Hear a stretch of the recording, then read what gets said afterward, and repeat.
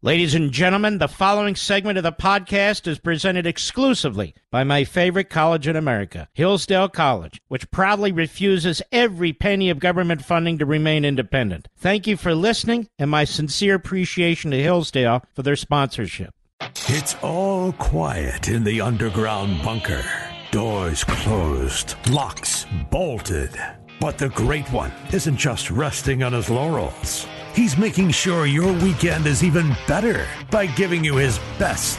This is the best of Mark Levin. I think much of the political violence that's taking place in this country can be laid at the feet of Barack Obama and then subsequently at Joe Biden. The media, the Democrats, they want you to believe that Republicans are violent. That's pretty funny in a sick kind of way. They point to January 6th over and over and over and over and over again. But they blow off Antifa as an idea, which is a violent, criminal enterprise, as they blow up Black Lives Matter, a violent, criminal Marxist enterprise, as they blow off crime in the streets, and on and on.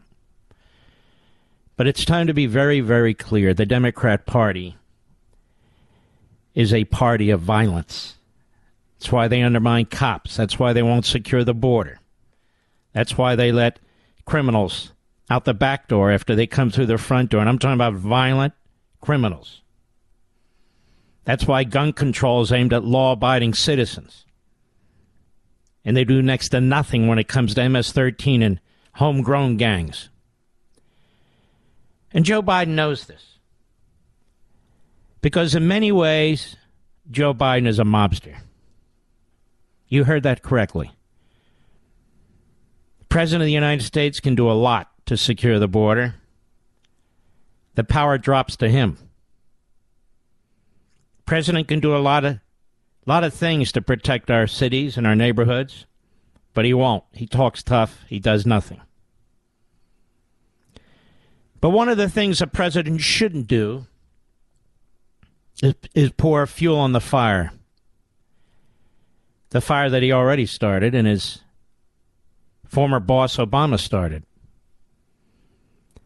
This constant talk about how voting rights are being taken away from people, that half the country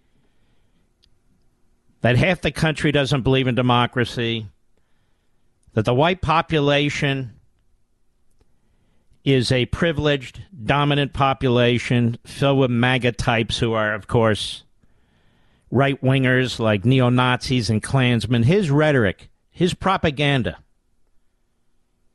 his hate speech, if you will, is a vile attack on this society. And he does it because he is a fool. He's always been a dumb guy. He's always been a street thug. He's always lied repeatedly, as he did yesterday in Selma, Alabama. And nobody plays the race card and gets away with it as easily and as repeatedly as Joe Biden. Whether he was using it as a backbencher senator to get reelected in Delaware, or now. He's moved from an anti-black racist to an anti-white racist, as has most of the Democrat Party. Rather than promoting Americanism, a civil society, rather than promoting law and order, equal justice rather than equity, and we'll get to that later, Joe Biden is a font for all that's wrong with this country and the radicalism that's taken hold in this country. He's no moderate. He's no centrist. He's a smirking, stupid, political hack. That's what he is. And there he is in Selma, Alabama, saying things yet again that are inflammatory and provocative, for which he takes no heat from the corrupt, radical left, dishonest media in this country. Here's what he said yesterday on the anniversary of the events that took place in Selma. Cut one, go. The right to vote, to have your vote counted, is the threshold of democracy and liberty. With it, anything's possible. Without it, without that right, nothing is possible. And this fundamental right remains under assault.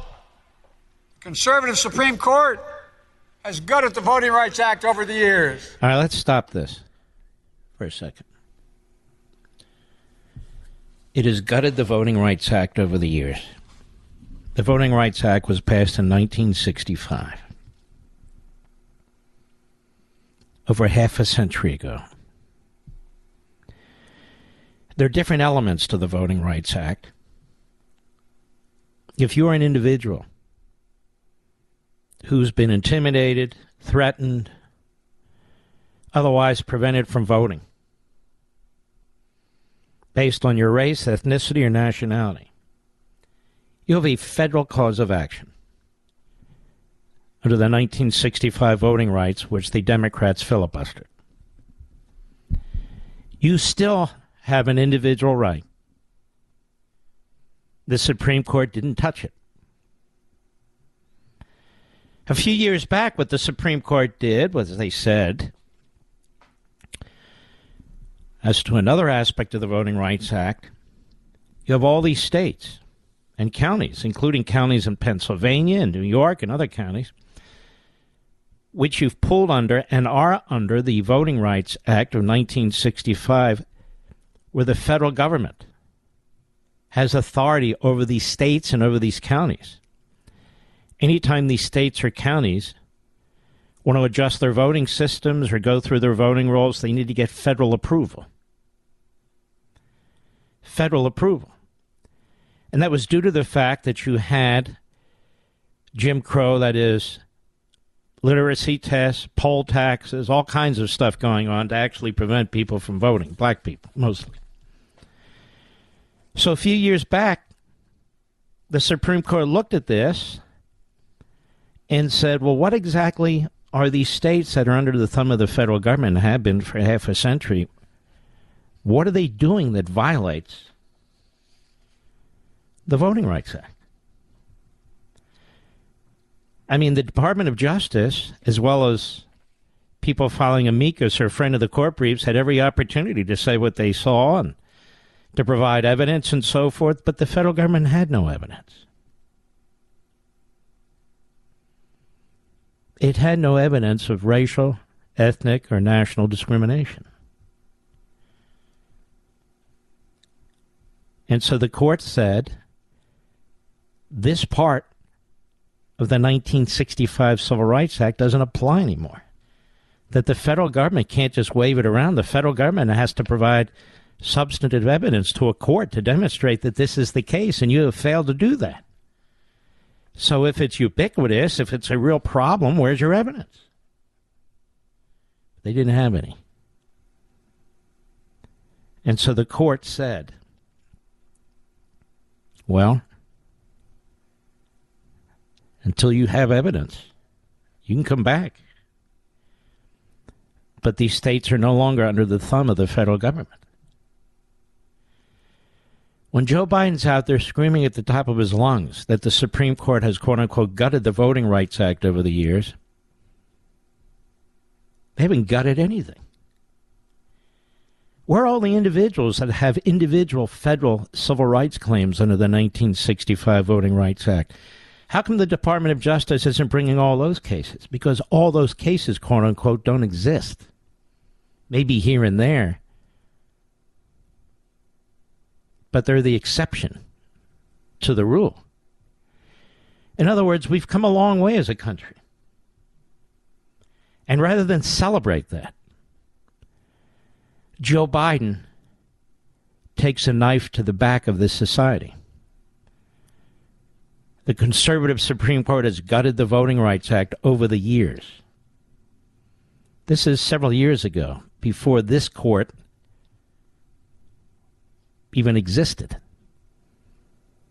That's why he throws in the line over the years. Go ahead, Mr. Producer. Since the 2020 election, a wave of states and dozens of anti-voting laws fueled by the big lie and the election deniers now elected to office. Now, you see, ladies and gentlemen, he can't point to a single state. A single state that has denied the vote to its citizens. He says dozens of anti-voting laws. What he means is they have passed laws to tighten up their rolls. But when you look at Georgia, which is what they targeted, and he doesn't mention Georgia by name, does he? There are more minorities, including black people, who voted in the last election than before Georgia changed its election laws. These election laws aren't aimed at preventing black people or minorities from voting. They're aimed at preventing people who are not allowed to vote from voting, or voting more often than once. Really, these election laws are aimed at Joe Biden and the Democrat Party that keeps trying to change the election system to eliminate proper procedures, oversight, challenges. And so what Joe Biden is really saying is you have state legislatures and the Supreme Court pushing back against me and the Democrat Party that you don't have vigorous voting unless we win. Go ahead. The new law here in Alabama, among other things, enacted a new congressional map that discriminated against black voters by failing to include what should have been a new predominantly black district. Now, you know what's interesting about this, America? Republicans don't really mind predominantly black districts. Do you know why? Anybody know why?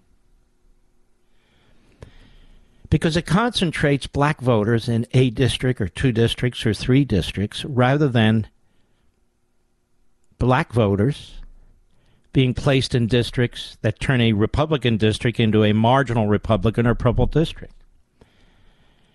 And so when most of these challenges are made to redistricting, not all, but most,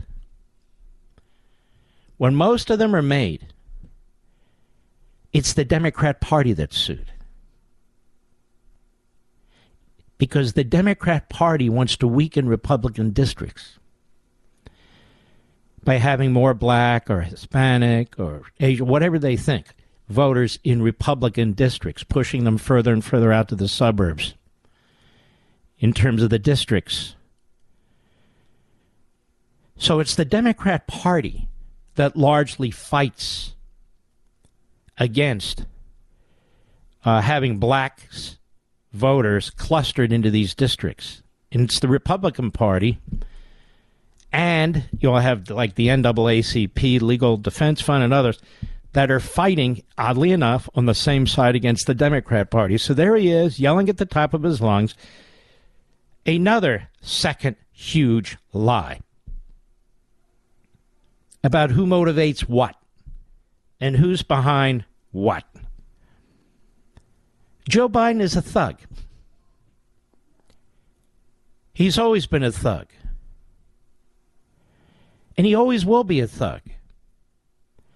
So he lies about the Voting Rights Act. He lies about these largely black congressional districts and who doesn't want to see them.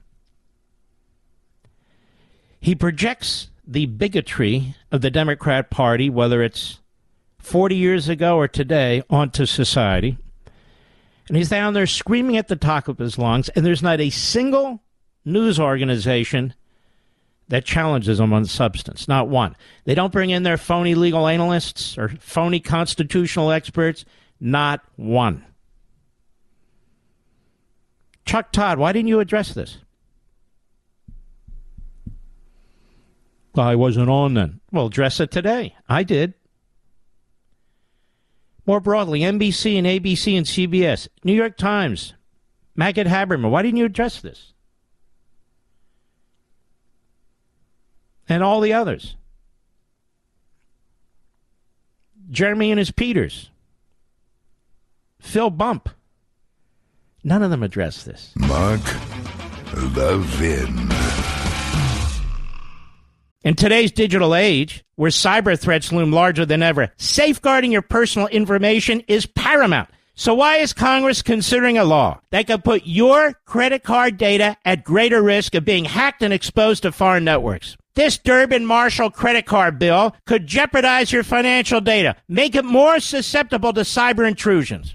It's a controversial bill that proposes a shift in billions of dollars worth of consumer transactions to payment networks that lack the robust security measures consumers rely on. Who could possibly want that? Well, the answer? Woke corporate megastores seeking to inflate their multi-billion-dollar profit margins. The Durbin-Marshall credit card bill will undermine our safe and convenient payment systems and endanger your data security. It's time to take a stand. Visit electronicpaymentscoalition.org. Make your voice heard. Tell your senators to oppose the radical Durbin-Marshall credit card bill, paid for by the Electronic Payments Coalition.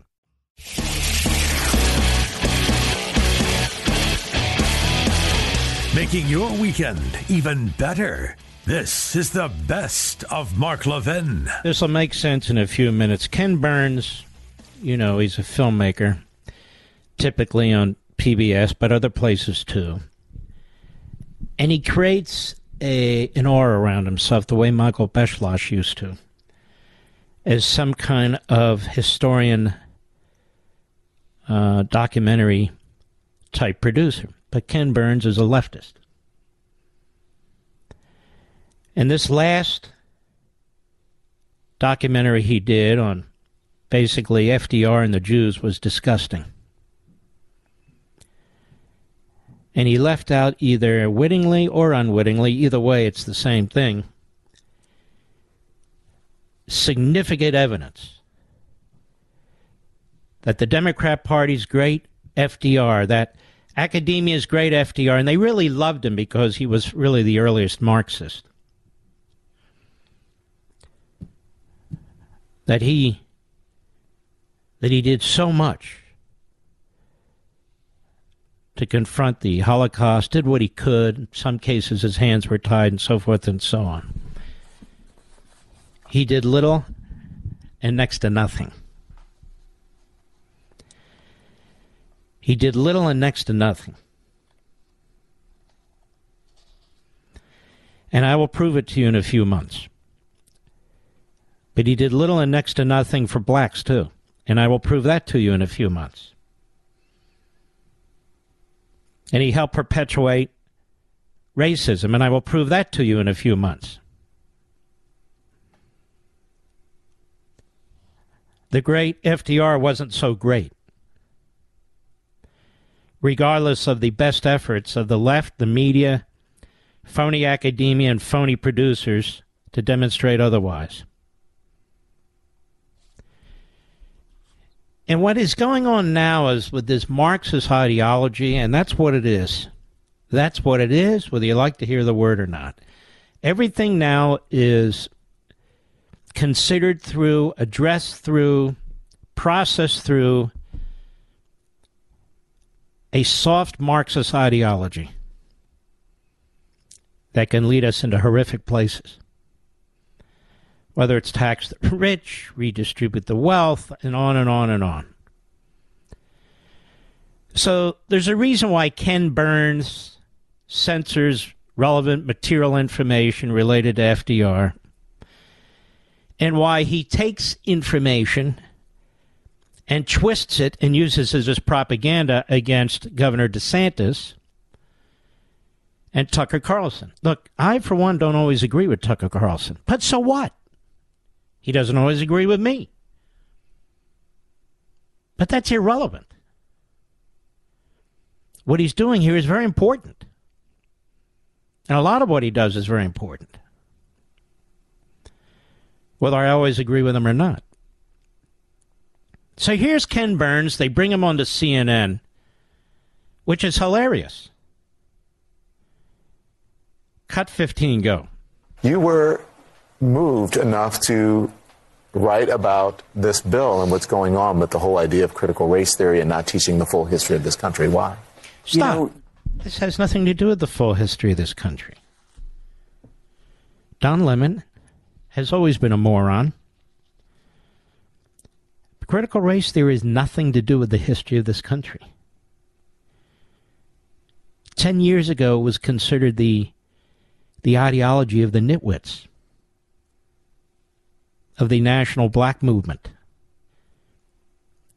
It's crazy. But it has nothing to do with American history. In a few months, I will further demonstrate that, as I've already have in American Marxism. Go ahead. What makes America great is not the suppression of ideas or the pursuit of every corner of those ideas may lead us or the facts. So I guess you spoke out, didn't you? When Elon Musk and his team exposed the suppression of information on Twitter, I guess you spoke out when the media censored the Hunter laptop. I guess you speak out now when the media all but ignore the Biden crime family and its ties to the communist military regime in China and the millions and millions that they made. I guess you spoke out when Fauci was lying repeatedly and almost religiously to the American people. I guess you spoke out over the lie that was and is Russia collusion. And yet I don't remember you speaking out, Ken Burns, because you didn't. You're a fraud and a phony. That's right. Go ahead. About who we are and how we investigate who we are and celebrate We're not, all white people are not oppressors and racists, Ken. Maybe you are. And all minorities, especially black people, are not oppressed and victims, Ken. Don Lemon isn't. And so why don't you first explain your thorough knowledge of what CRT is? So at least we can make sure we're having a conversation about the same thing. You moron. Go ahead. Who we are. All of these bills that DeSantis and others are doing limit our ability to understand who we are and are not inclusive. They're exclusive. Excuse me, dimwit. The lack of academic freedom in our colleges and universities is coming from the Marxist left, your people. The lack of free speech in the culture is coming from you and your people on the radical left. The changing of words, the twisting of words, inclusive when they want conformity. Inclusive when they demand you use certain words that don't even make sense in certain contexts. Wokeism. That's them. That's not us. We're more than happy to compete on ideas and have debates and use free speech. They're not. And we demonstrated it, as I said. Elon Musk is a hero. And there are other heroes out there who demonstrated day in and day out. But if you're going to teach American history is not American Marxism. American history isn't the 1619 Project.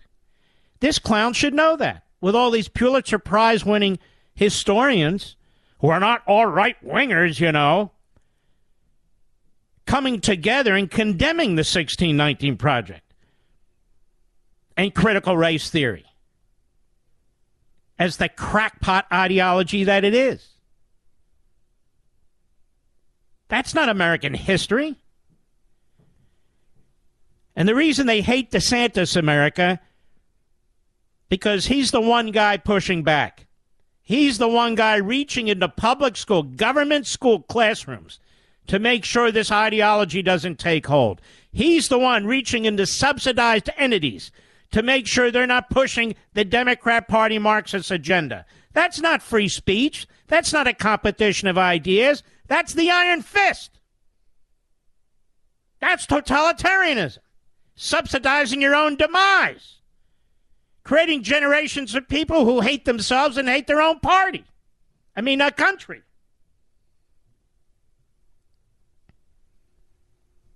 Our history.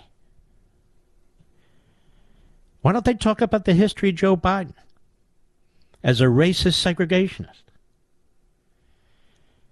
Why didn't he do a film on the Democrat Party? The Democrat Party, the vessel through which slavery was promoted and supported and defended. The Democrat Party, the vessel through which segregation and the Klan was promoted and supported. The Democrat Party,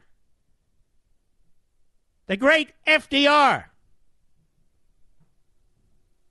who shipped off 120,000 Japanese Americans to internment camps in the center of America and took their homes and their businesses away. Why don't they do that documentary on the Democrat Party,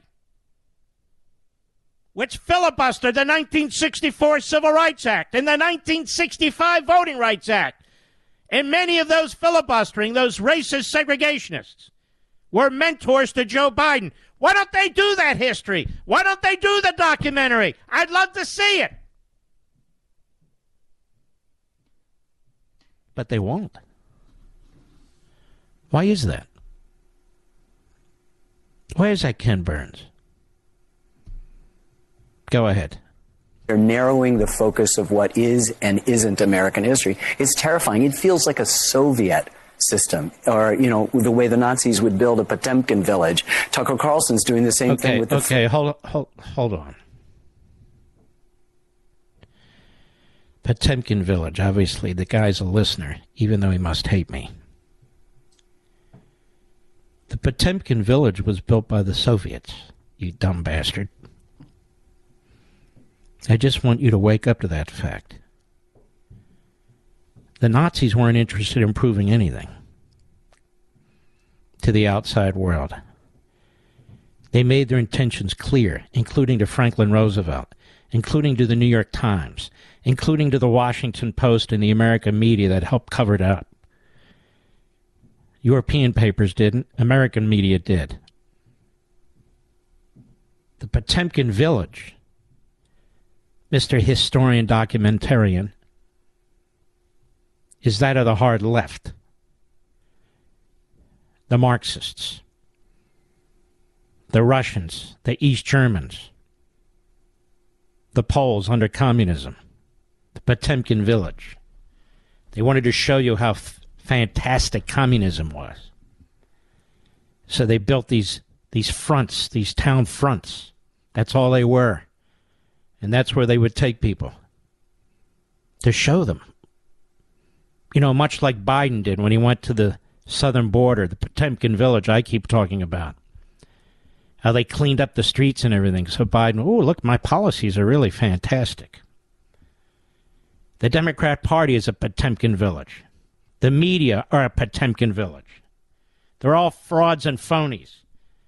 Academics, 95% Democrats. 95% Marxists. Another Potemkin village of academia. You schmo. Go ahead. Footage from 1/6. It's just a kind of rewriting of history at the most dangerous level. It's a huge threat to our republic. I'm doing, Don, a film right now, working on a major series on the history of the American Revolution, and I can tell you that Thomas Jefferson and Thomas Paine and George Washington and John Adams and James Madison and Alexander Hamilton are... shut up, you idiot. So he's doing a historic film on the American Revolution? Oh, that'll be fantastic.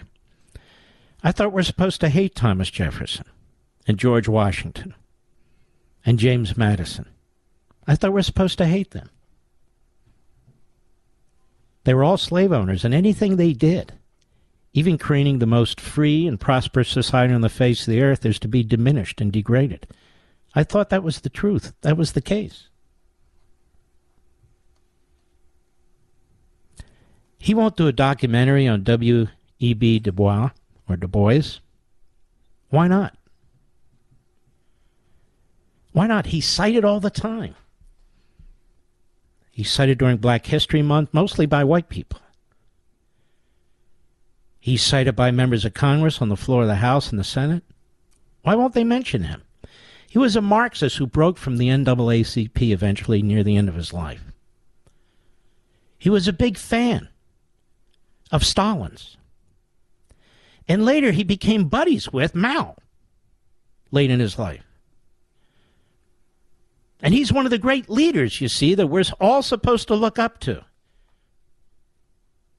According to CRT, and I don't have a problem with complete history. I have a problem with ideology dressed up as history. And this moron doesn't know the difference. He's doing a film now on Thomas Jefferson and George Washington and John Adams and Madison and Hamilton. And they'd be rolling in their graves. Why? Because they believe in critical race theory? Because they believe in sexualizing 5-year-olds? Because they believe in the destruction of private property rights and the Constitution and the Declaration, all of their babies? Is that why? You idiot. You are a true idiot. Mark Levin.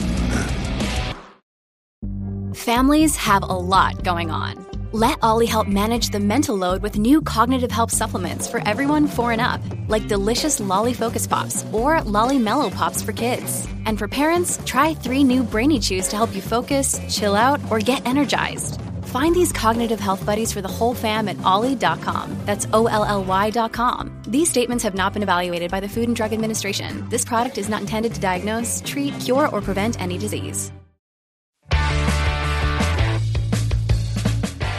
You're listening to the best of Mark Levin. I want to have a talk with you about Social Security and Medicare and Medicaid.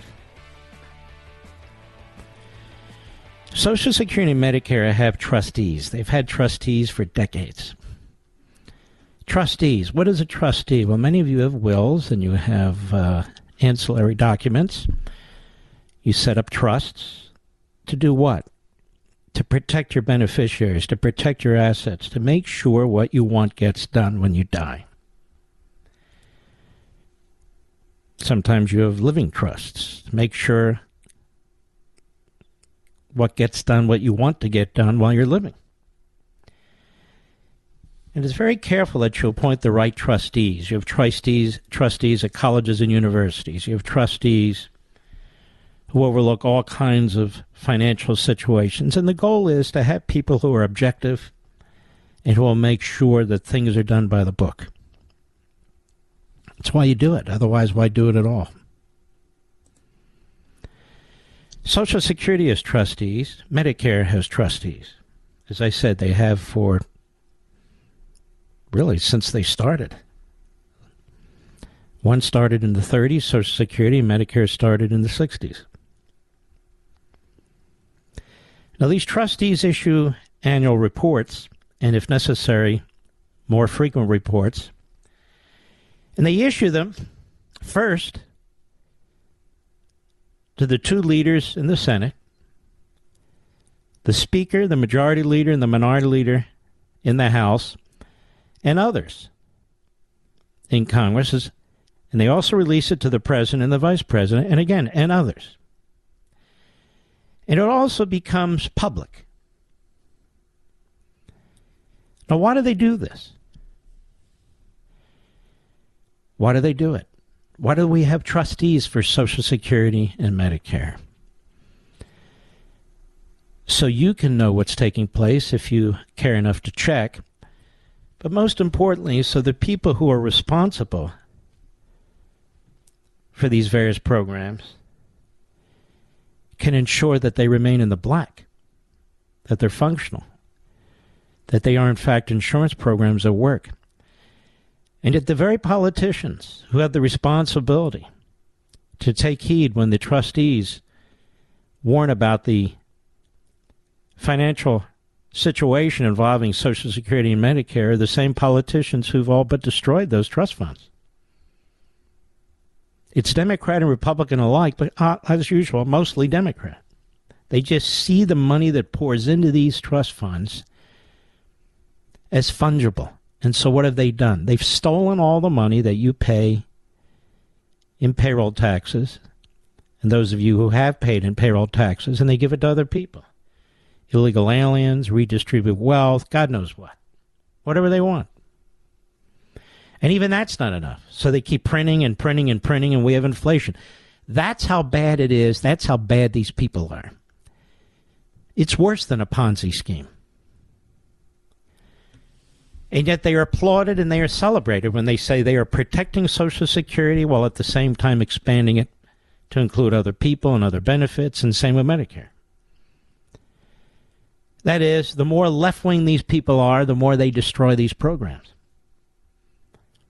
You see what they've done already to your pensions and to your savings with inflation. These are the same people who ultimately are in charge of Social Security and Medicare.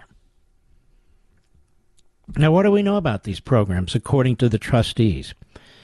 Well, the Congressional Budget Office, which is supposed to be an independent arm of Congress, they've taken a look at this, and they've taken a look at the numbers themselves.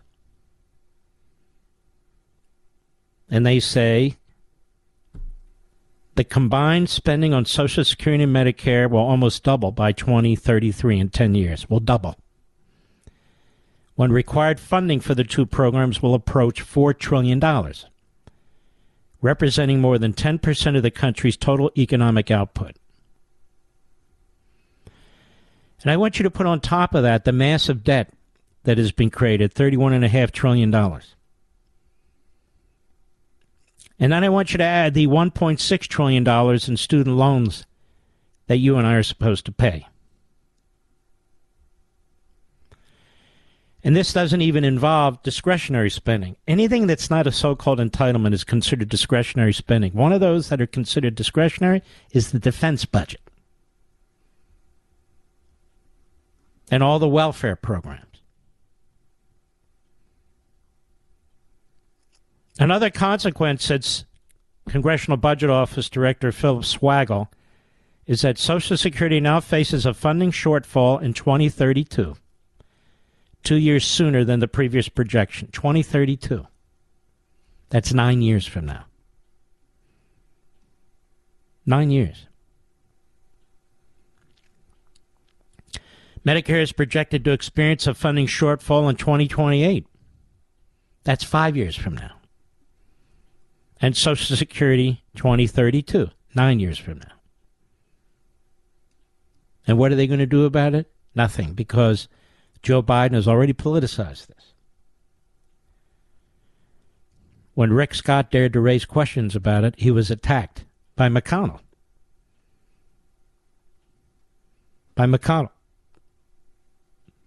So Social Security spending will almost double from $1.2 trillion in fiscal 2022-23 to almost $2.4 trillion in 2033. As a percentage of gross domestic product, it will grow from 4.8% to 6% over that span. The jump begins immediately with a $123 billion increase in fiscal 2023, a 10% spike in 1 year alone, largely due to the large 8.7% cost of living increase for Social Security benefits that took effect last month. So the Democrats created this massive inflation, and now it's massively increased spending on Social Security, which has reduced the viability of the program by 2 years. Medicare spending will more than double over the same span, from $710 billion in the last fiscal year to more than $1.6 trillion in 10 years, when it will represent 4.1% of the GDP. Defense spending right now, to remind you, is 2.57% of the GDP. Spending on other mandatory health care programs, including Medicaid, the Children's Health Insurance Program, and Obamacare subsidies, will also rise significantly, from $795 billion in 2022 to $1 trillion in 2033.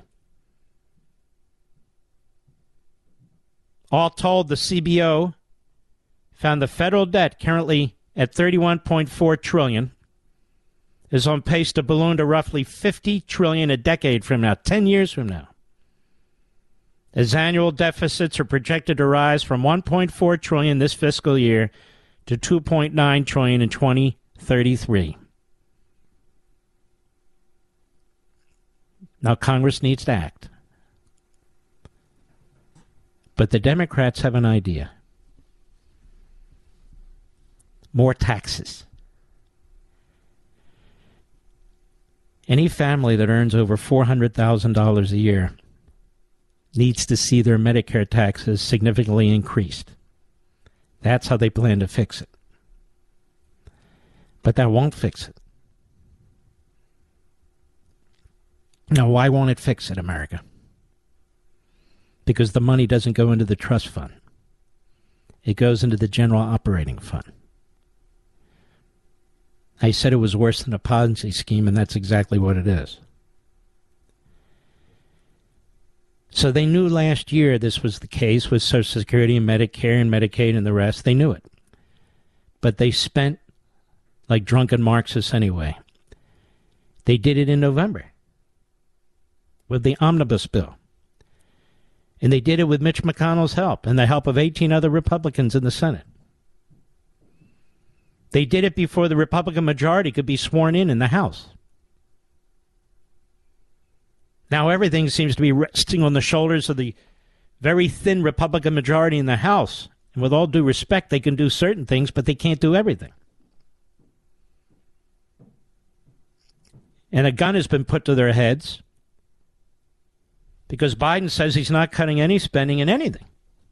In fact, he's massively increasing spending in his next budget proposal. The Republicans in the Senate already sold out to Schumer and Biden. They got nothing in return. They didn't even secure the border.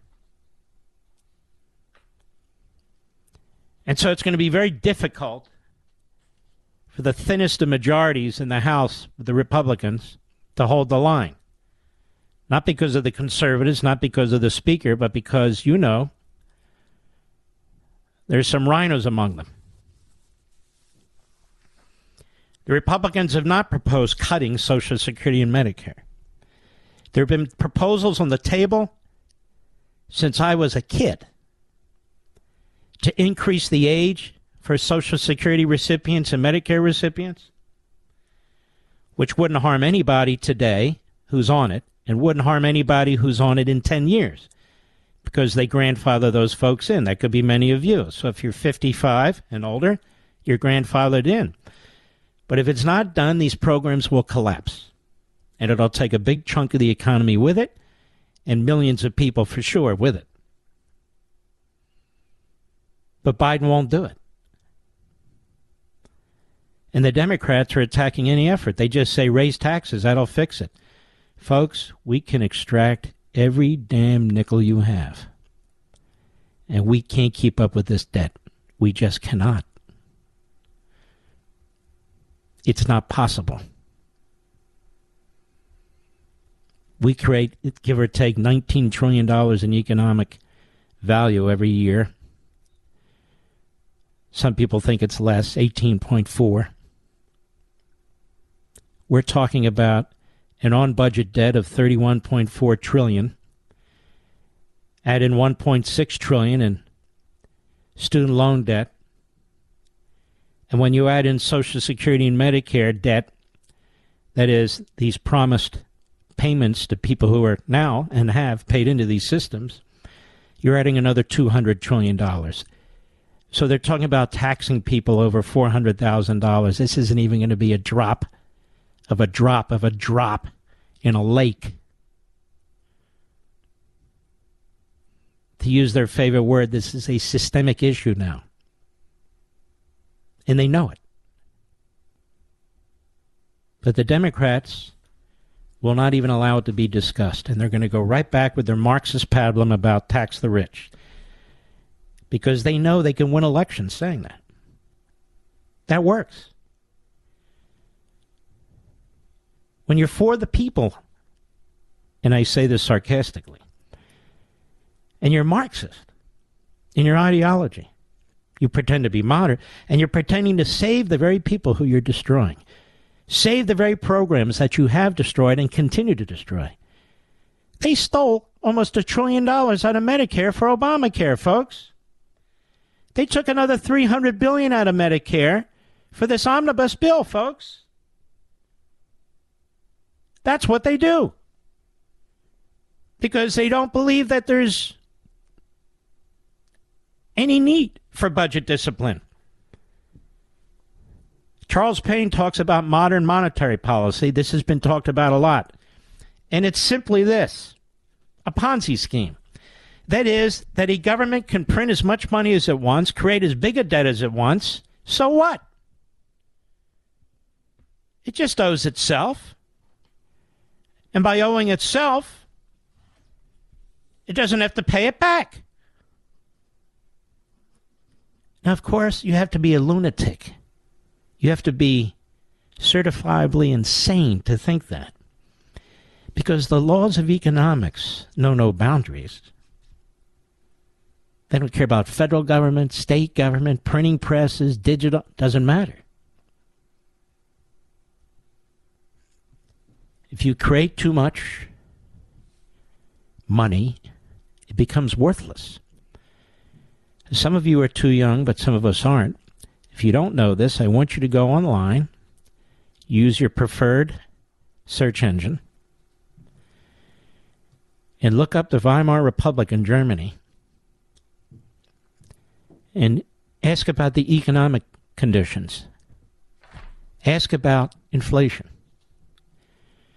Or more modern times, talk to somebody who fled Venezuela and is now in the United States. Ask them if people can eat, if there's any form of sustenance in a country that destroys its currency. Ask. We have real live people. Barely live, but they manage to live. They'll give you the answer.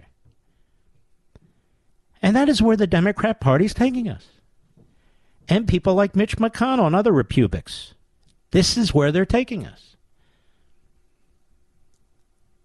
Now, when it comes to Medicare, 5 years isn't that long away, is it?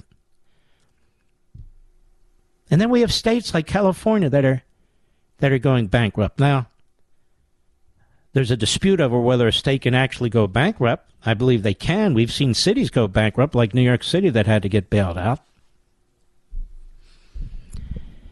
And that's what Gavin Newsom figures in California. If there's a Democrat in office and a Democrat Congress, no matter what they do, the feds will bail them out.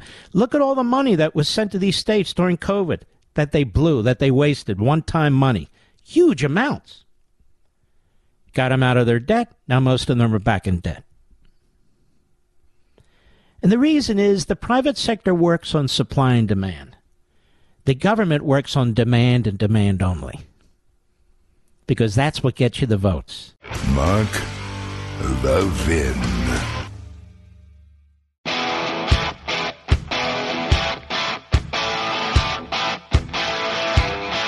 The Great One makes your weekend even better. This is the best of Mark Levin. You want to know why we're not going after the cartels in Mexico, America? Well, I'll tell you why. Because the Democrats are so invested in not investing in the United States military and the proper use, I repeat, the proper use of law enforcement, that they're not sure that we can successfully go after the cartels in Mexico, plus do what we're doing to prepare, at least somewhat, for China, Iran, support Ukraine. And if we don't muscle up our military and muscle it up quickly, well, I fear what's going to happen to your children and grandchildren, quite frankly. But there's news that broke less than an hour ago. Not one of these breaking news things that are used to get ratings. There's actual news. And it is from FoxNews.com, Kelly Laco. 9 boxes of Biden documents were taken from the Boston office. What's that mean? The archives has not previously publicly disclosed the number of boxes taken from Boston. 9 boxes of documents were taken from Biden's attorney, Patrick Moore's Boston office, but have yet to be reviewed, the National Archives disclosed in a response letter to Senators Ron Johnson, thank God that man got reelected, and Chuck Grassley this week, first obtained by Fox News Digital. The archives had not previously publicly disclosed the number of boxes taken from Boston. It had been reported that Moore had shipped boxes of documents from the Penn Biden Center to his Boston office before discovering the initial trove of classified documents at the Washington, D.C. based think tank. You got that? before discovering the initial trove of classified documents, these 9 boxes have been sent to Biden's lawyer in Boston. In response to questions by Johnson and Grassley in a February 24 letter asking how and when the archives learned that records were transported to Boston, Acting Archivist of the United States Deborah Stidal-Wall responded the agency learned about it on November 3, 2022. Now, this is a big deal. Now, why is this a big deal? Donald Trump didn't move boxes all over the place. Maybe there was a document here or there, something like that. But Joe Biden had no right at all to have any of these documents. As Vice President of the United States, he's not the leader of the executive branch. But 9 boxes were moved to Boston.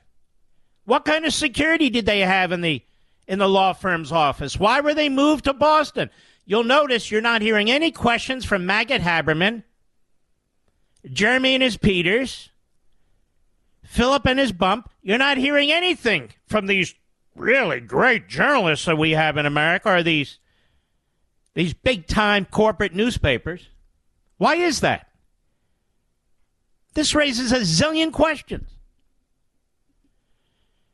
When the National Archives and Records Administration contacted Biden's personal counsel November 3, 2022, to arrange to pick up boxes from the Penn Biden Center in Washington, D.C., they informed NARA that Mr. Moore had moved other boxes from the Penn Biden Center to Mr. Moore's law firm in Boston, the letter states. In addition, the archives notified the Department of Justice's Office of Inspector General on November 4th that the documents had been moved.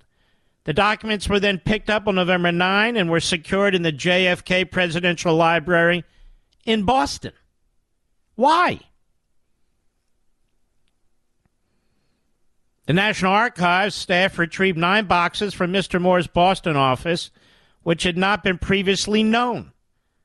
Despite having possession of the documents since November, the archives has not yet reviewed the box's content to determine whether additional classified materials are inside. NARA has not reviewed the contents of the boxes found at Mr. Moore's Boston office. Well, which was it? At the JFK Library or Mr. Moore's Boston office? Where were they? Fox News previously reported that FBI agents searched the Penn Biden Center offices in mid-November after Biden's personal attorneys discovered a handful of documents with classified markings that on November 2nd. The Penn Biden Center for Diplomacy and Global Engagement, oh yeah, right. In other words, how to wash through communist money to the Bidens. There's a think tank in Washington. Biden used the 6th-floor office space there between 2017 and 2019, during which time he was an honorary professor and received about $900,000 for giving roughly a dozen lectures and talks. You believe that, Mr. Producer? $900,000. Obviously, it was a payoff. A dozen lectures and talks. Is this a joke? Additional classified documents were found by Biden's attorneys in his Wilmington, Delaware house next to his garage and in his garage. 6 items with classification markings were seized after the DOJ searched his home. So why weren't the prosecutors as excited about going after Biden as they were going after Trump? I think it's fairly obvious. You have boxes of documents that were removed. Now, forget about classification. Let's put that aside, at least for now. We have the Presidential Records Act. Now, what's the Presidential Records Act? Well, the Presidential Records Act means any document belongs to the government. Right? Any government belongs to any document belongs to the government. So to move 9 boxes to your attorney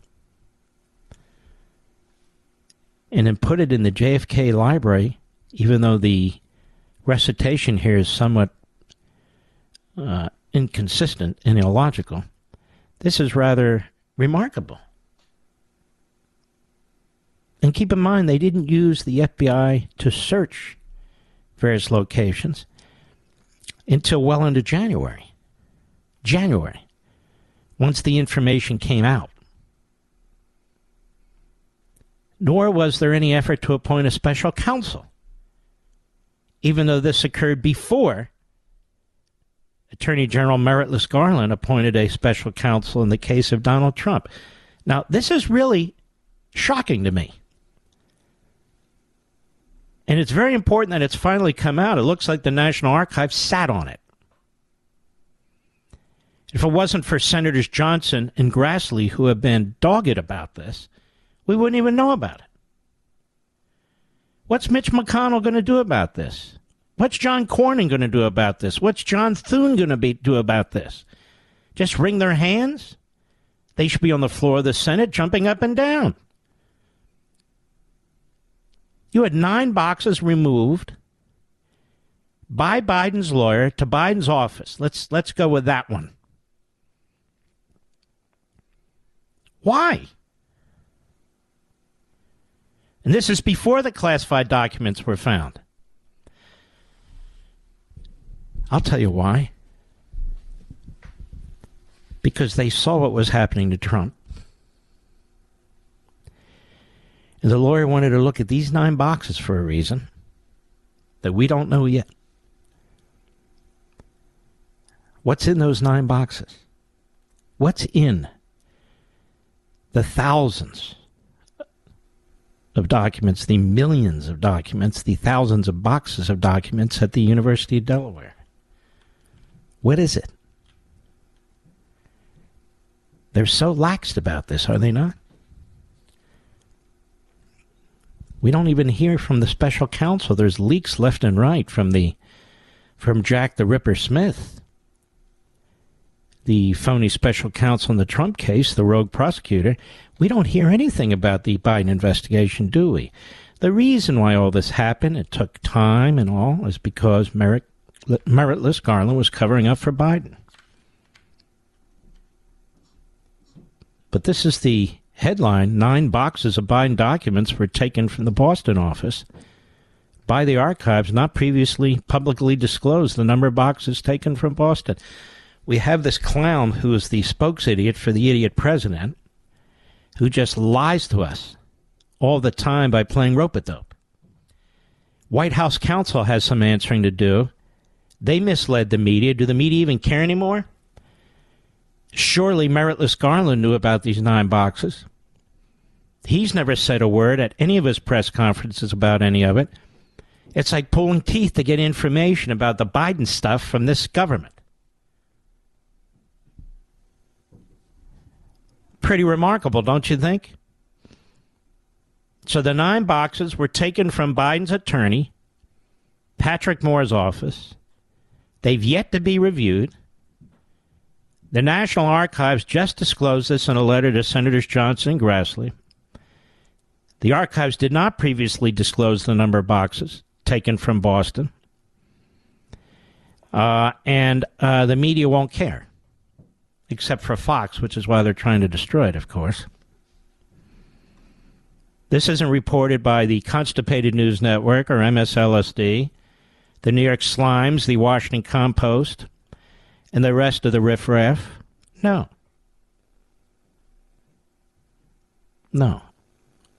So we have documents in multiple locations. We have documents that were shipped by Biden's lawyer to Biden's lawyer's office. And they keep saying we can't comment on anything because it's under investigation.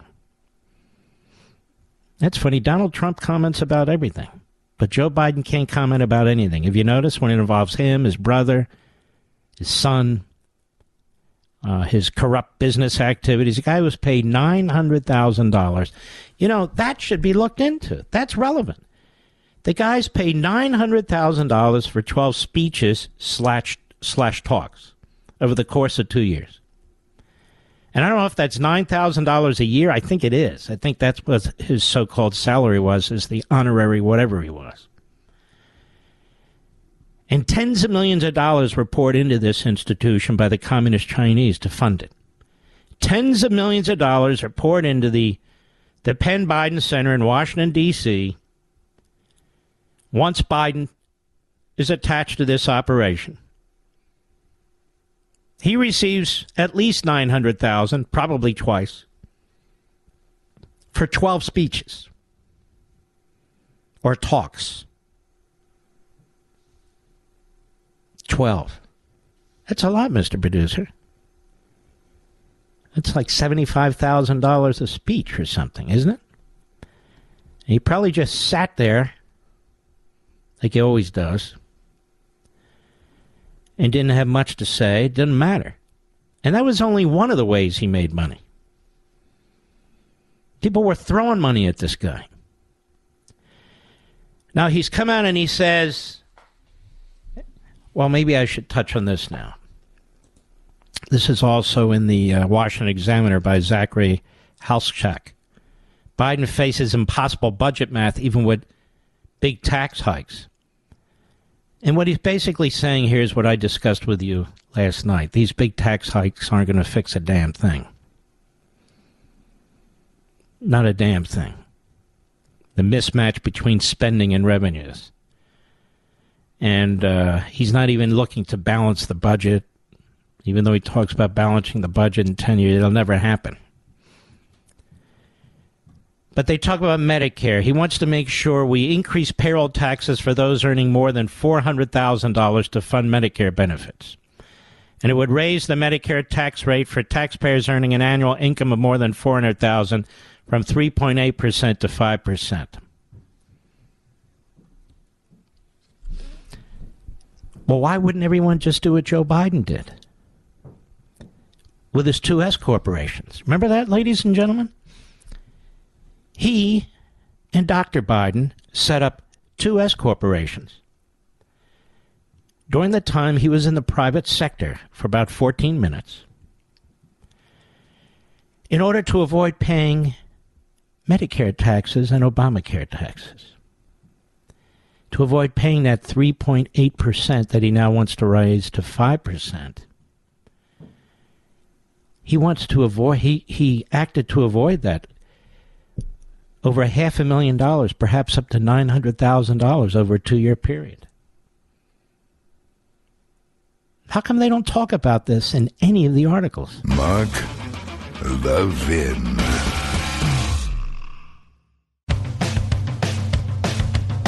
We're giving you nothing but the best of Mark Levin.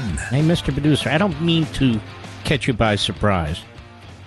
But if we wanted to conduct some kind of a petition,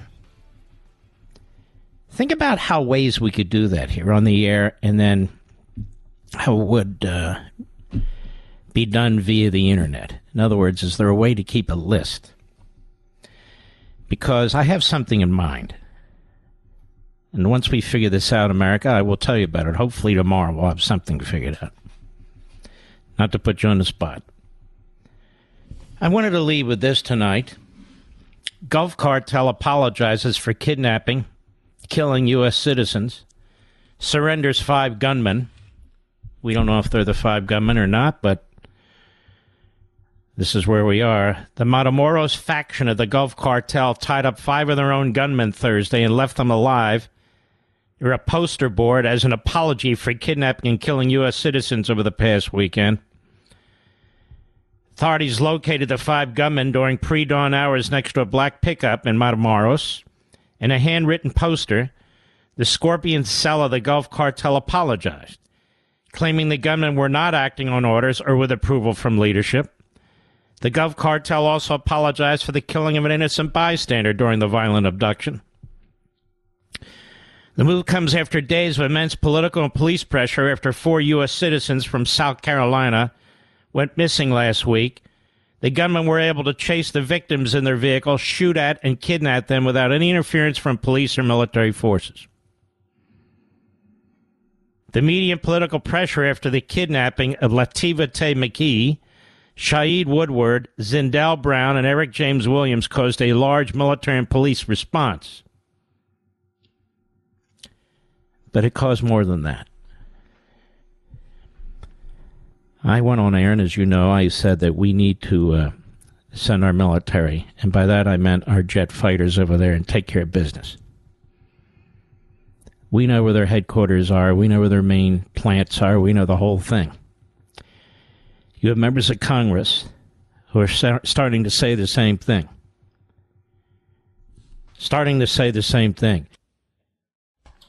Violent, vicious torturers and killers only know one thing: fear. And if all their businesses are on the line and all their families are on the line and everything is on the line, including their lives, then they have something to fear. Do I believe this is true, what took place here? Yes. I don't know if these are the 5 gunmen or not. But there's no reason to believe that they're not. And it really is remarkable. It's remarkable because on our side of the border, not the president, not the Secretary of Defense, not the head of the FBI, not the Attorney General, but the people, you, me, we're fed up. It's our citizens who are being slaughtered by fentanyl and other drugs. It's our citizens who are being slaughtered, several of them, as they go over to Mexico, kidnapped. We the people.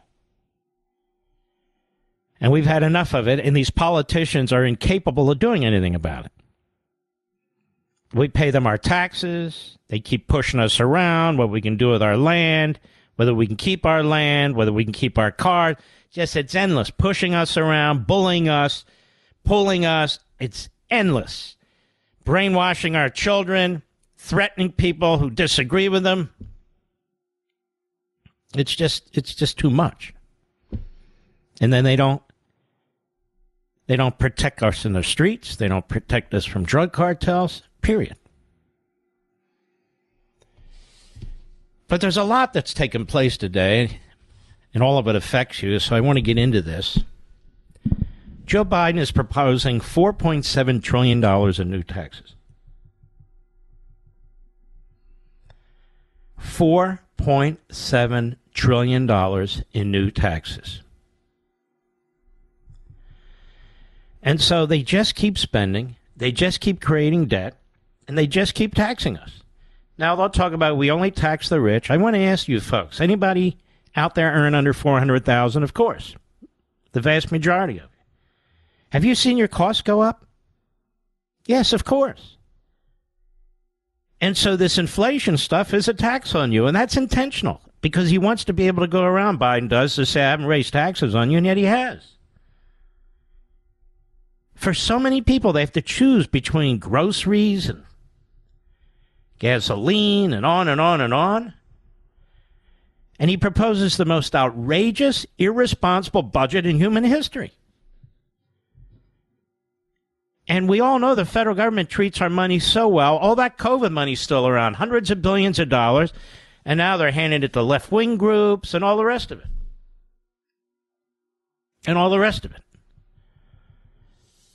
All of these special interests that support the Democrat Party, whether they're billionaires or teacher union leaders, those thugs and so forth, they all benefit. They're all taken care of. This entire budget is once again a budget for Democrats, to support Democrats and the Democrat base. Massive redistribution of wealth. It's all Marxist crap. That's what it is. Marxist crap. I want to give you the list of tax increases that he's proposing. That is Biden. And I want to make it abundantly clear.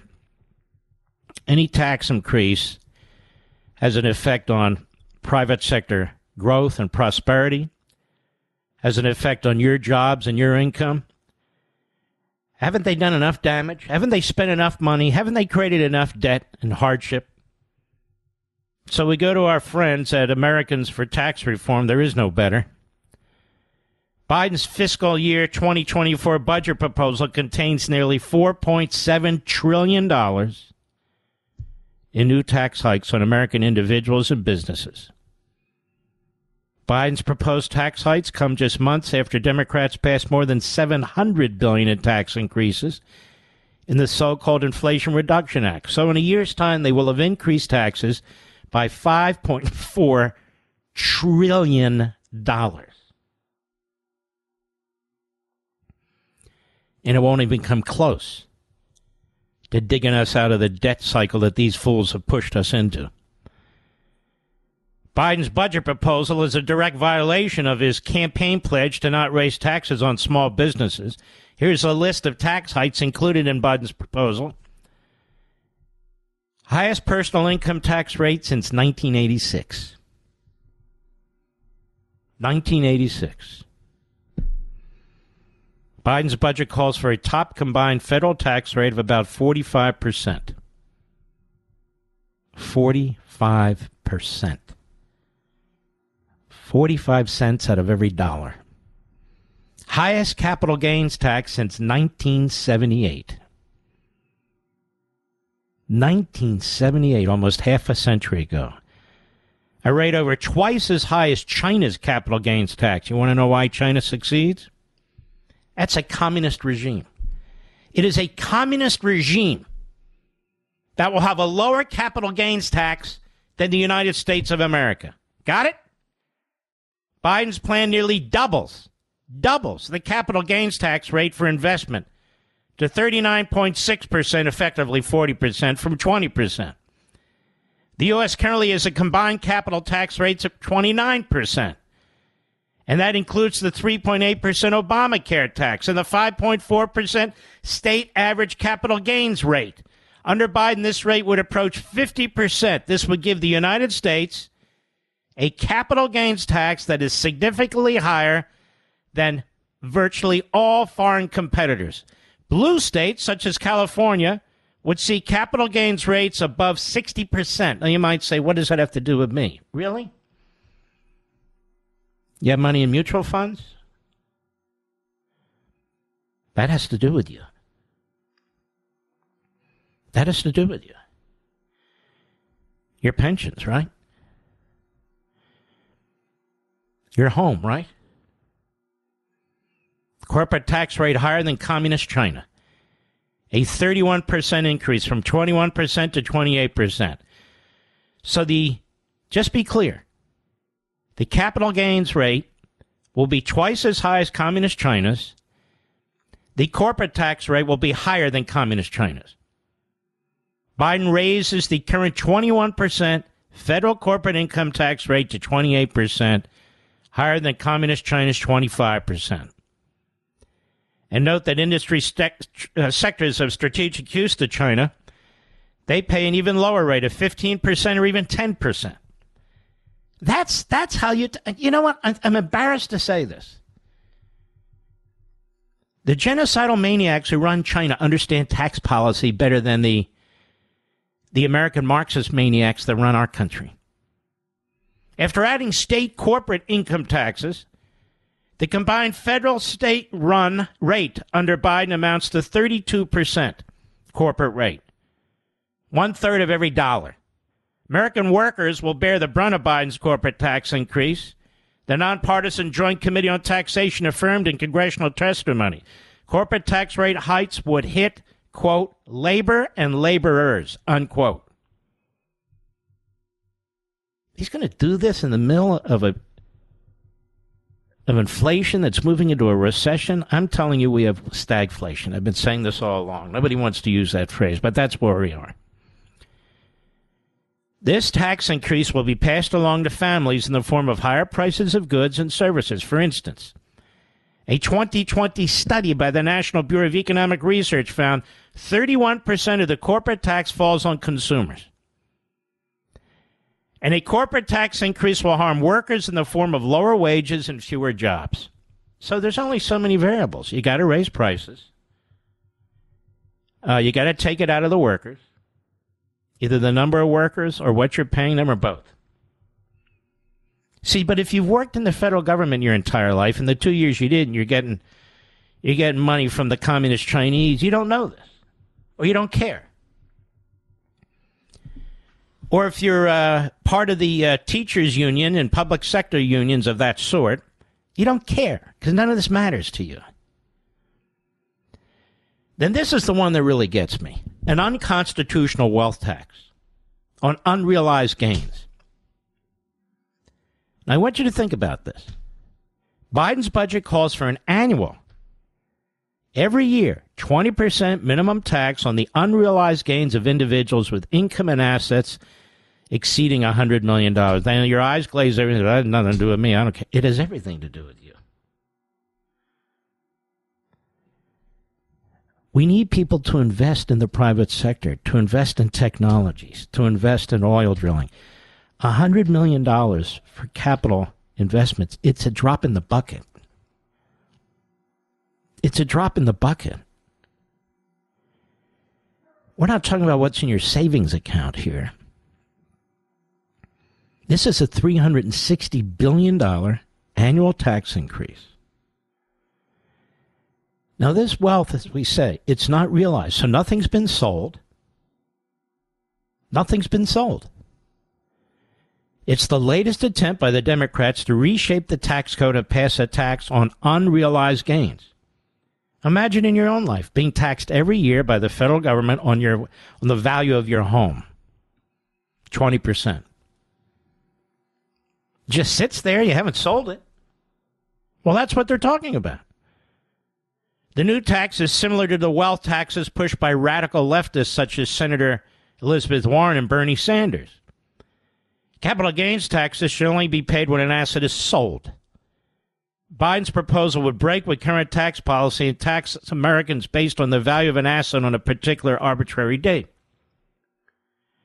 So you'd be reporting to the IRS, what is your wealth? Wait a minute, that's not, what is your wealth? Where do you get it from? Well, I don't have any income. It doesn't matter. We're taxing your wealth every year. But don't worry, it's $100 million or more. And by the way, it starts at $100 million, then it goes to $10 million, then it goes to $1 million, then it goes to you. Because the government's out of money, and they're desperate, and they're coming for you. It would empower the IRS, encourage taxpayers to move assets overseas, could grow to hit millions of Americans over time. You better believe it will.